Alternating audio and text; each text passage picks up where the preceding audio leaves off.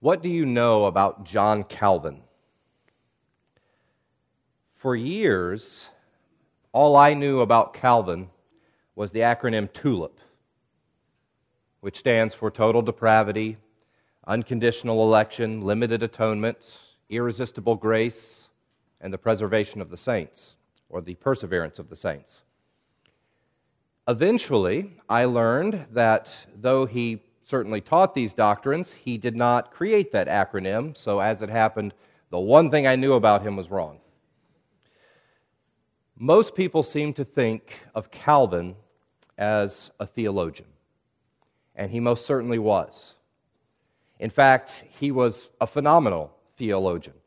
Perhaps you've heard of Calvin's Institutes of the Christian Religion. It's nearly 1,000 pages of some of the richest, deepest biblical insights you will ever read. Well, believe it or not, he wrote and published the first edition of that book within only 2 years of his conversion to Christ. It took me at least that long to figure out where the book of Nahum is in the Bible. Granted, the first edition of the Institutes was not nearly 1,000 pages, but still. Calvin may have aspired to be a theologian at one point, but things quickly changed. First and foremost, John Calvin was a pastor. Today, many pastors would love to be theologians, but Calvin was a theologian, a natural theologian who wanted nothing more than to be a pastor. It's interesting to compare his sermons with his commentaries on the Bible. In his commentaries, we read thorough, scholarly, in-depth exegesis of the text. And when we read his sermons on the same passages, it's clear that he's performed the work that went into his commentaries, but his sermons are very simple, very practical. So he was a theologian when he studied the text to begin with, and then he was a pastor when he preached it. And not every pastor understands that distinction. Calvin was a proficient writer. He was a loyal friend. But there was nothing more central to his life than the glory of God. First and foremost, the glory of God, which is why he rarely talked about himself. Aside from a few letters to friends and an occasional remark in the prefaces of his commentaries, everything we know about him is secondhand. And I think if he were here today, I suspect he would object to me talking about him at length. If Calvin were here today, I am certain he would tell me to preach the excellency of Christ.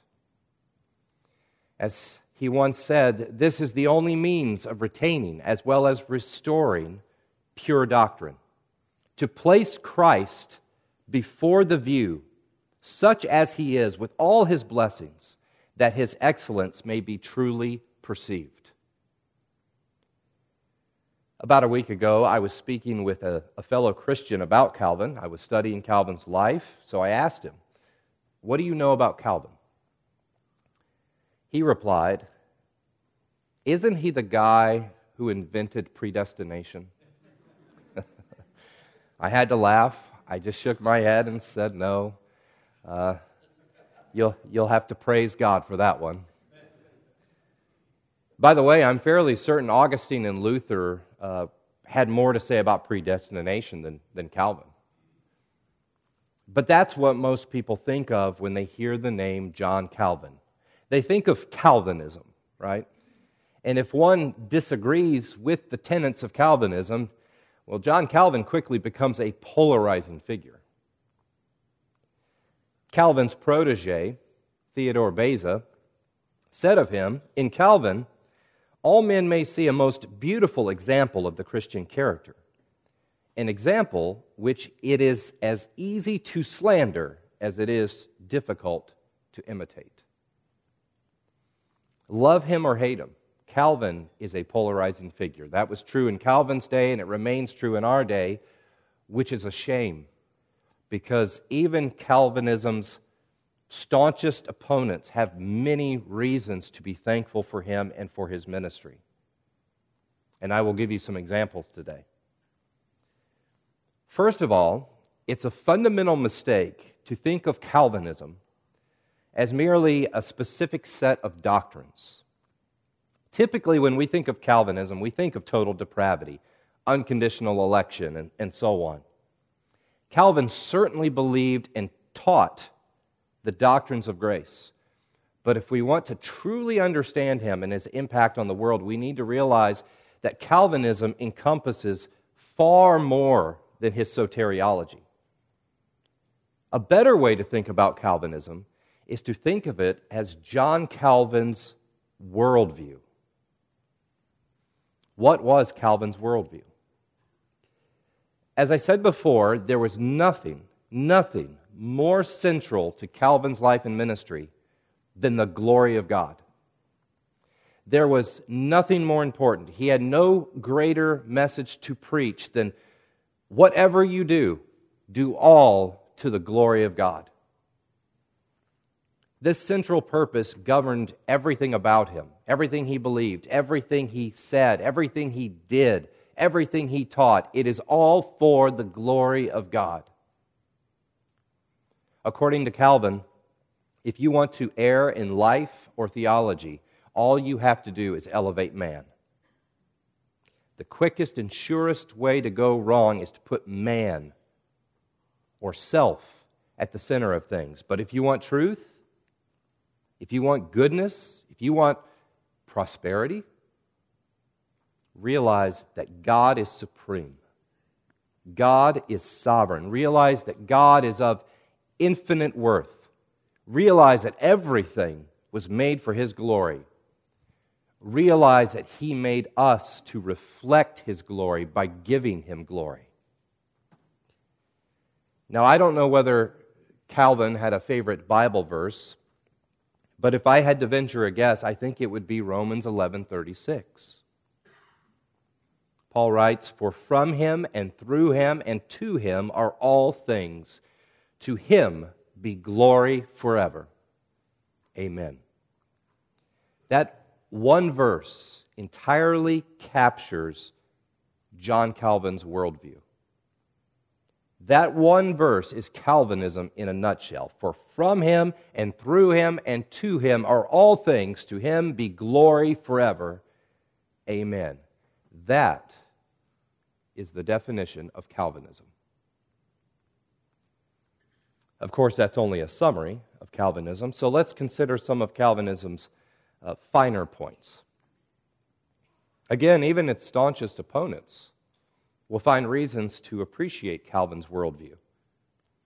Most people, including Calvinists, do not realize all of the major contributions he made to this world.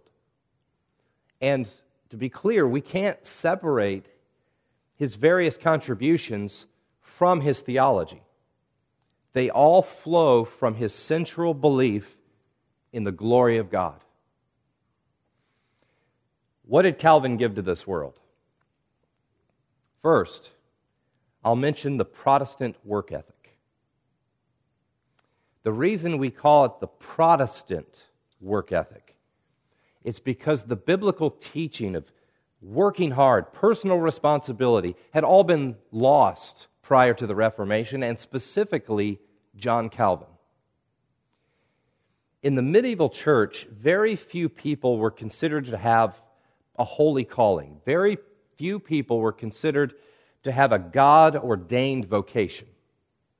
Now, if you were in a position of power or if you were a church leader, then you were considered to have a holy calling and a God-ordained vocation. But if you were a lawyer or a coal miner or a stay-at-home mom, that was another story. In those positions, you do what you have to do to feed your families and stay alive, but there's nothing special about these roles. Calvin disagreed. He believed and he taught that whatever role one finds himself in, God has called him into it.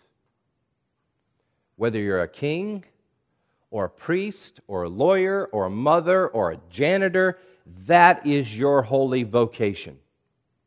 In God's sovereign providence, He has placed you in that position. And just like the king or the priest, whatever you have been called to do all for the glory of God.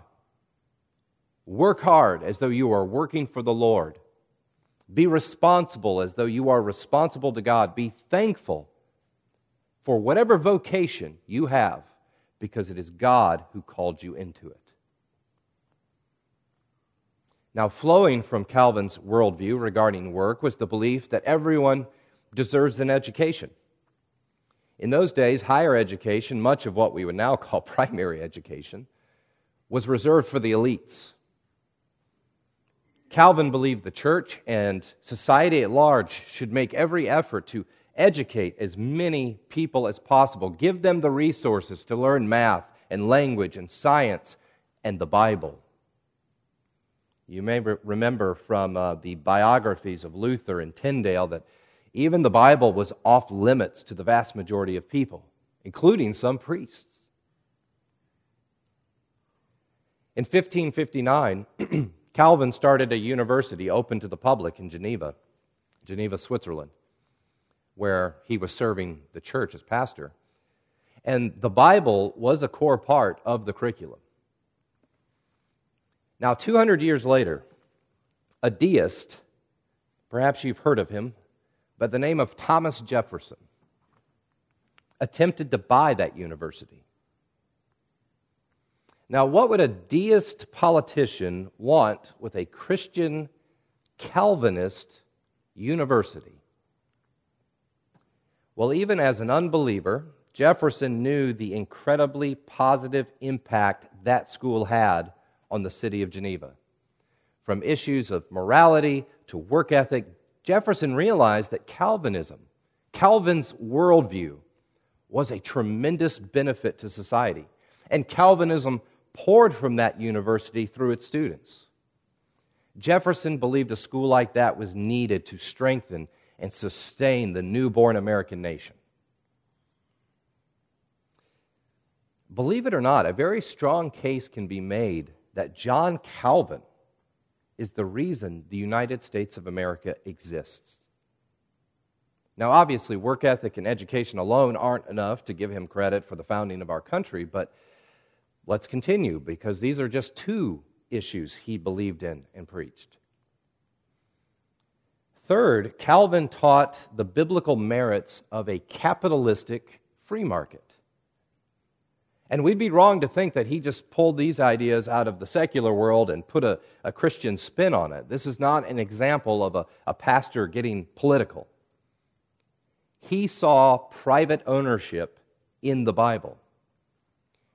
He saw people exchanging value for value in the Bible.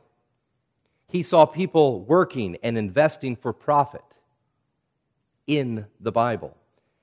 And as a result of this economic system, he saw people prospering. Better yet, he saw people gaining the means to help themselves and help others who were less fortunate. Yes, we have to be careful because the love of money is the root of all kinds of evils, but we also have to keep those biblical warnings regarding wealth in context. Proverbs says, a slack hand causes poverty, but the hand of the diligent makes rich.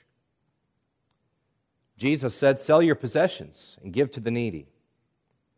Well, clearly, one must accumulate possessions before he's able to sell those possessions for the sake of the poor. Consider what Paul tells the Ephesians. Let the thief no longer steal, but rather let him labor, doing honest work with his own hands, so that he may have something to share with anyone in need. Ephesians 4:28. Today, criticizing and condemning capitalism is in vogue, but history speaks for itself. Now, there will always be impoverished people, and there will always be abuses within capitalism, but the free market has done more to help the most people possible than any other economic system. And John Calvin brought the free market to Geneva through his faithful, diligent teaching of the Bible. It then spread from Geneva to other parts of the Western world, including the American colonies. Wherever Calvinism was found, the people were relatively prosperous. Wherever Calvinism was missing, communities remained largely impoverished. Now, to be clear, Calvin wasn't trying to be political. He wasn't a civic revolutionary. He was a pastor, simply teaching the Bible. But he taught it with such conviction, such boldness, such clarity, that these ideas he pulled from Scripture couldn't be contained. His parishioners were transformed. His students were transformed. The worldviews, all of their worldviews came into line with the will of God.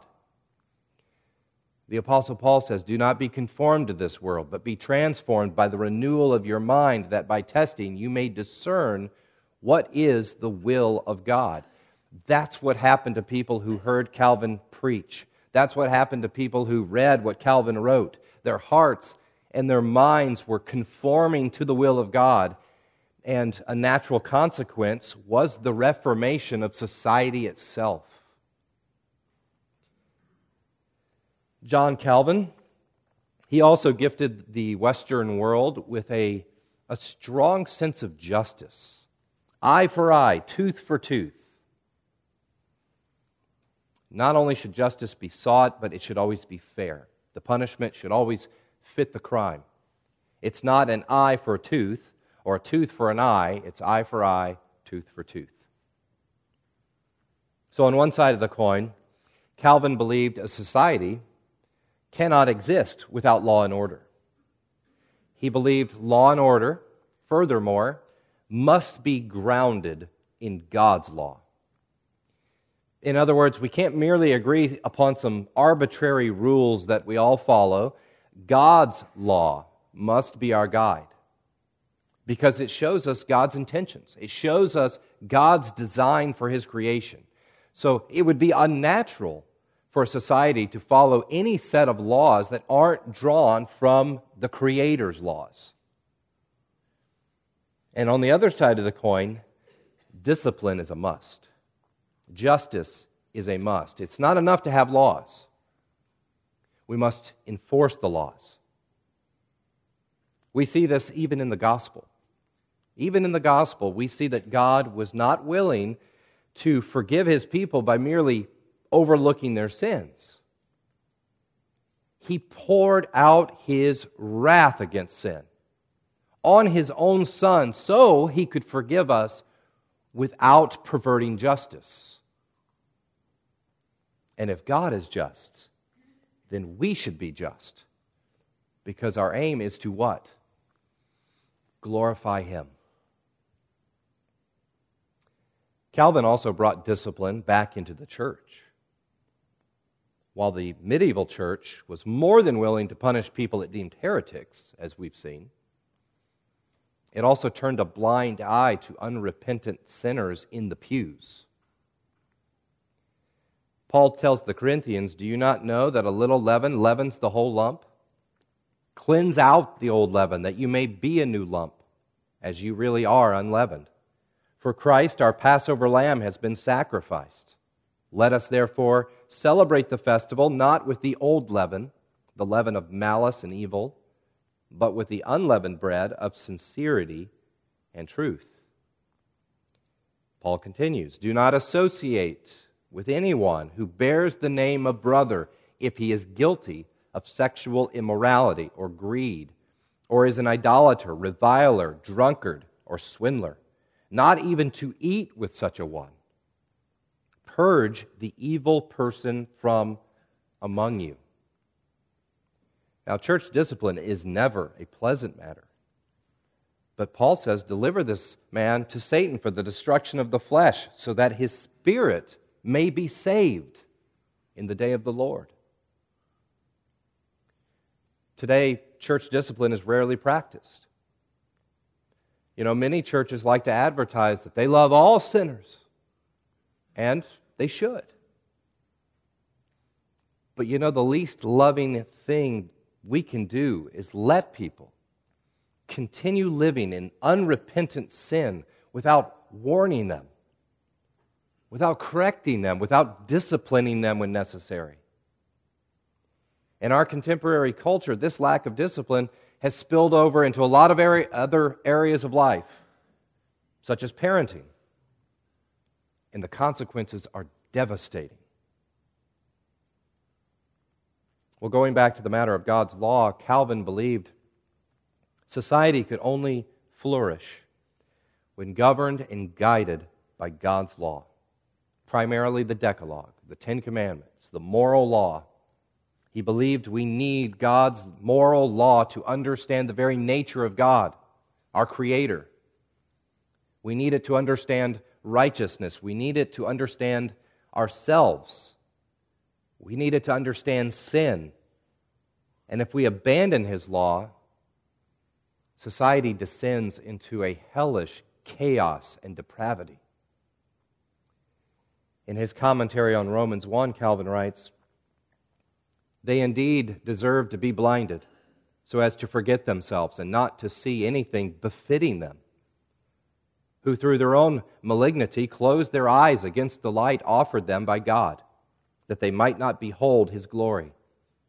In short, they who were not ashamed to extinguish, as much as they could, the glory of God, which alone gives us light, deserve to become blind at noonday."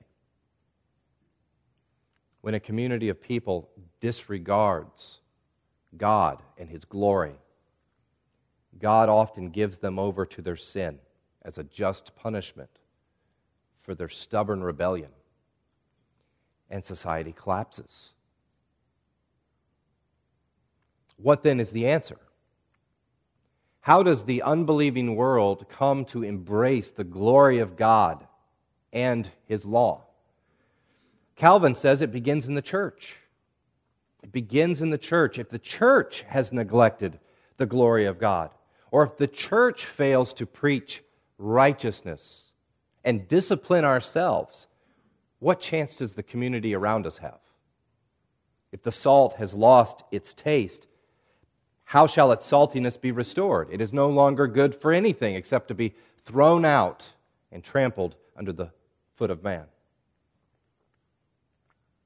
In the stories of Athanasius, Augustine, Martin Luther, and William Tyndale, we have seen the power of God's Word throughout church history.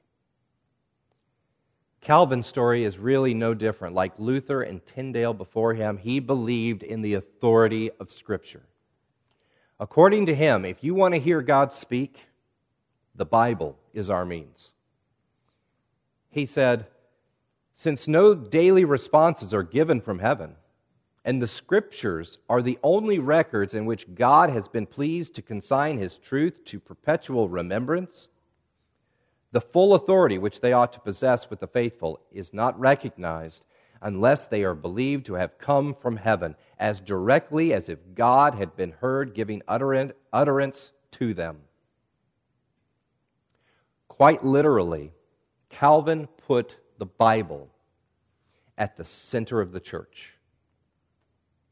Medieval tradition not only elevated reason and philosophy and church leaders above Scripture as authorities over the church, but it also relegated the Bible to a lesser place of prominence in the sanctuary. In Calvin's day, the pulpit sat off to the side, while the table for the Lord's Supper was right in the middle. Well, Calvin, he moved that pulpit back to the middle, and there sitting right in the center of the church would be an open Bible, the focal point of the entire building. When one walked into Calvin's sanctuary, or any of the sanctuaries influenced by Calvin, the first thing they'd see right there, open Bible. He would be reminded of what the Baptist Confession would later state. The Holy Scriptures are the only sufficient, certain, an infallible standard of all saving knowledge, faith, and obedience. The whole counsel of God concerning everything essential for His own glory and man's salvation, faith, and life is either explicitly stated or by necessary inference contained in the Holy Scriptures.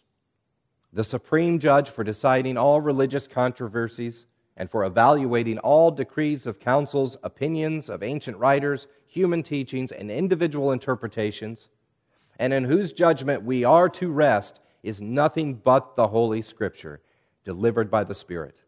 In this Scripture, our faith finds its final word. Just as Calvin's worldview can be summarized by Romans 11:36, for from Him and through Him and in Him are all things, to Him be glory forever, his entire preaching ministry can be summarized by 2 Timothy 3:16. All Scripture is breathed out by God and is profitable for teaching, for reproof, for correction, for training in righteousness, that the man of God may be complete, equipped for every good work. Belief in the authority of Scripture is a crucial part of Calvinism. It's one thing to believe the Bible. Most any Christian claims to believe the Bible, right? It's quite another to depend upon it as though it were our sustenance for living.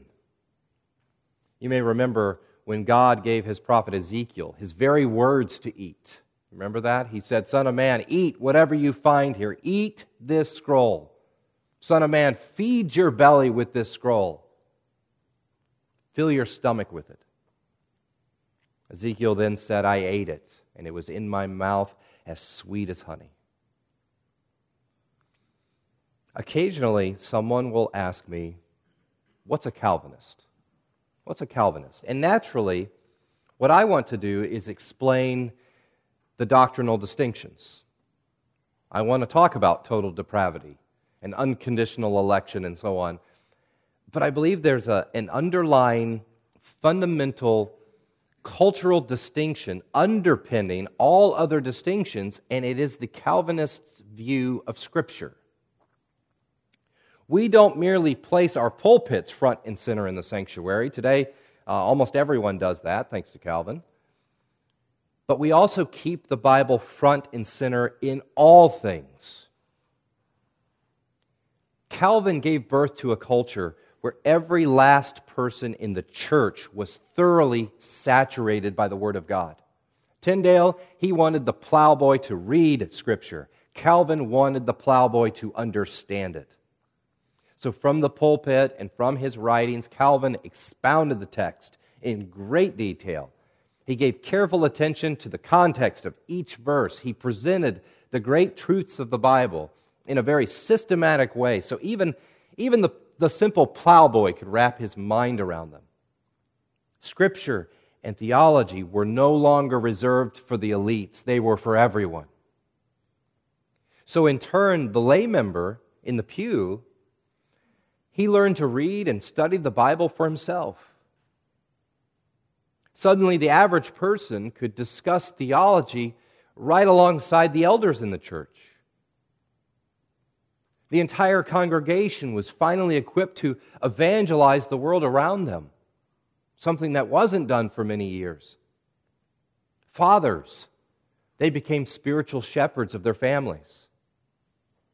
Employees and employers, they took biblical principles back into the workplace. That's Calvinism. Calvinism is not merely tulip. Calvinism is a worldview informed and shaped by Scripture thoroughly. It's a mission to let the Word of God define all things. It is a culture that is thoroughly immersed in the Bible for the glory of God. By the way, when Calvin replaced the table for the Lord's Supper with the pulpit, that's not to say he abandoned or diminished the importance of the Lord's Supper. But you see, he realized that we cannot appreciate the value of communion until we fully understand it.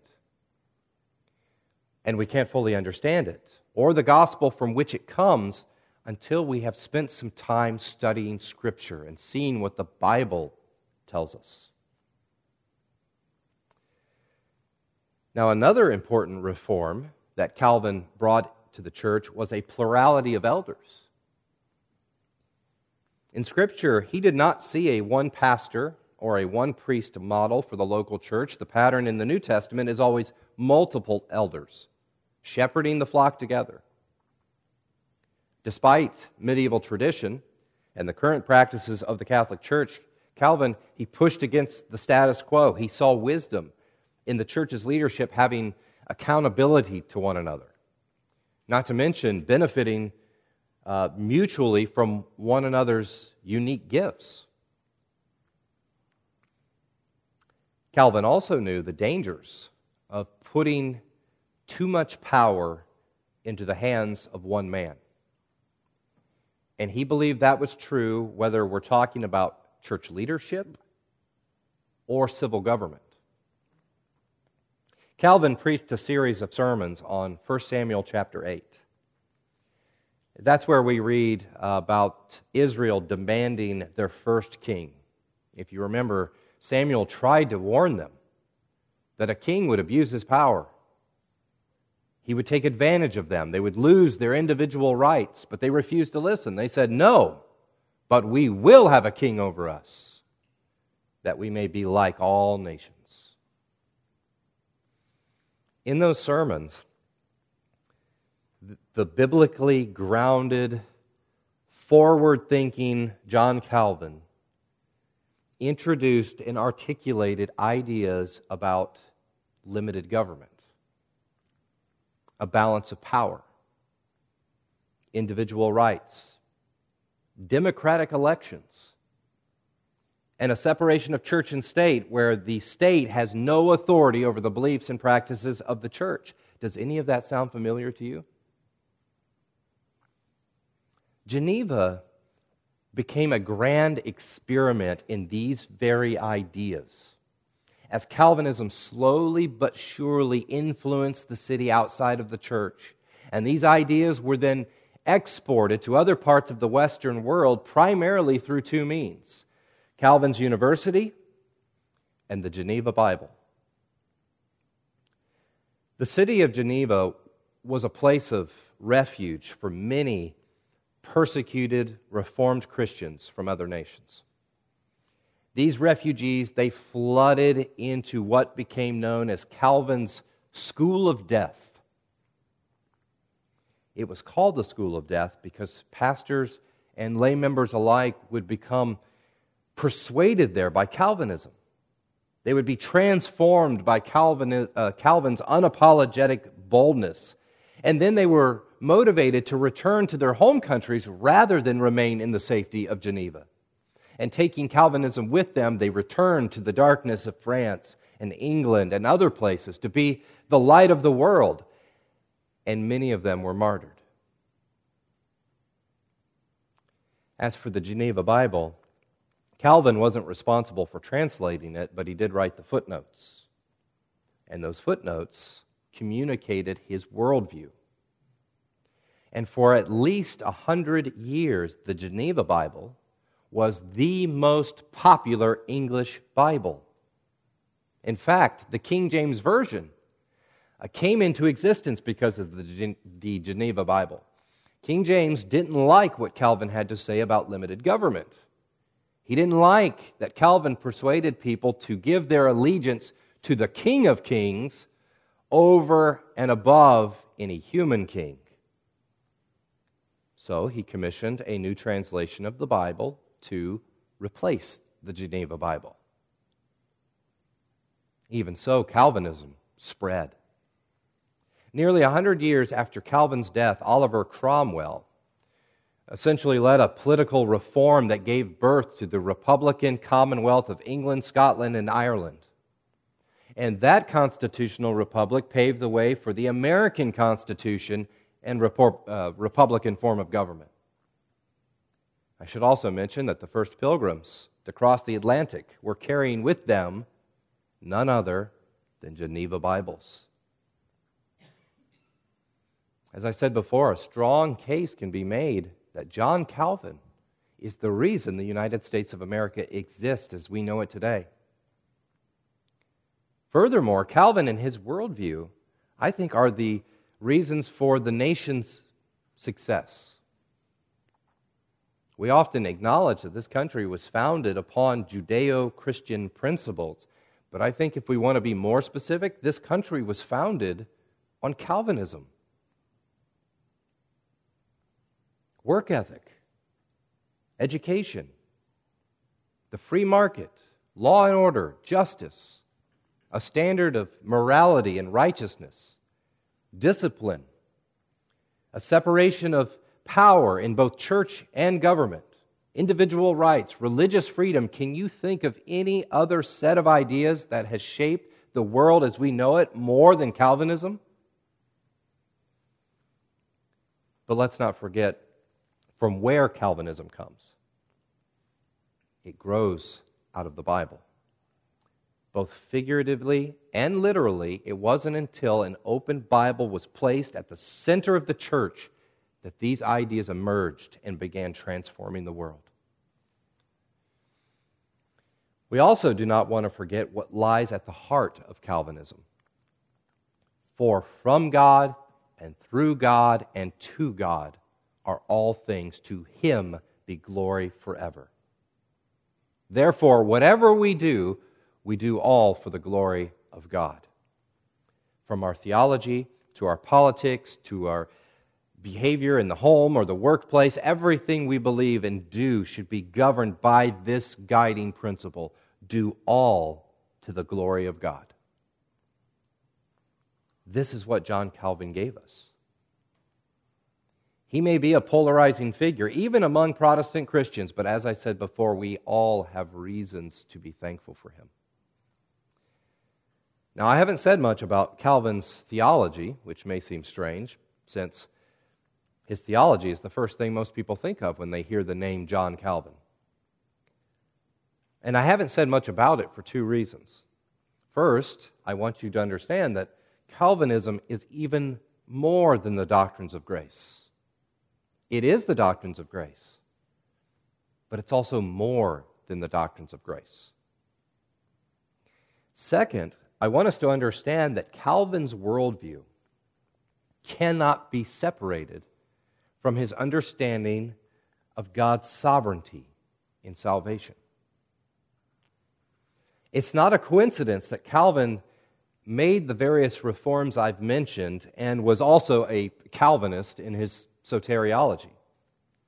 From Calvin's reliance on Scripture to his views on government, you will find his wholehearted belief in God's sovereignty. In every word he wrote, everything he spoke. For example, in his commentary on the book of Colossians, Calvin writes, "All things were created by him and for him. He places angels in subjection to Christ, that they may not obscure his glory, for four reasons. In the first place, because they were created by him.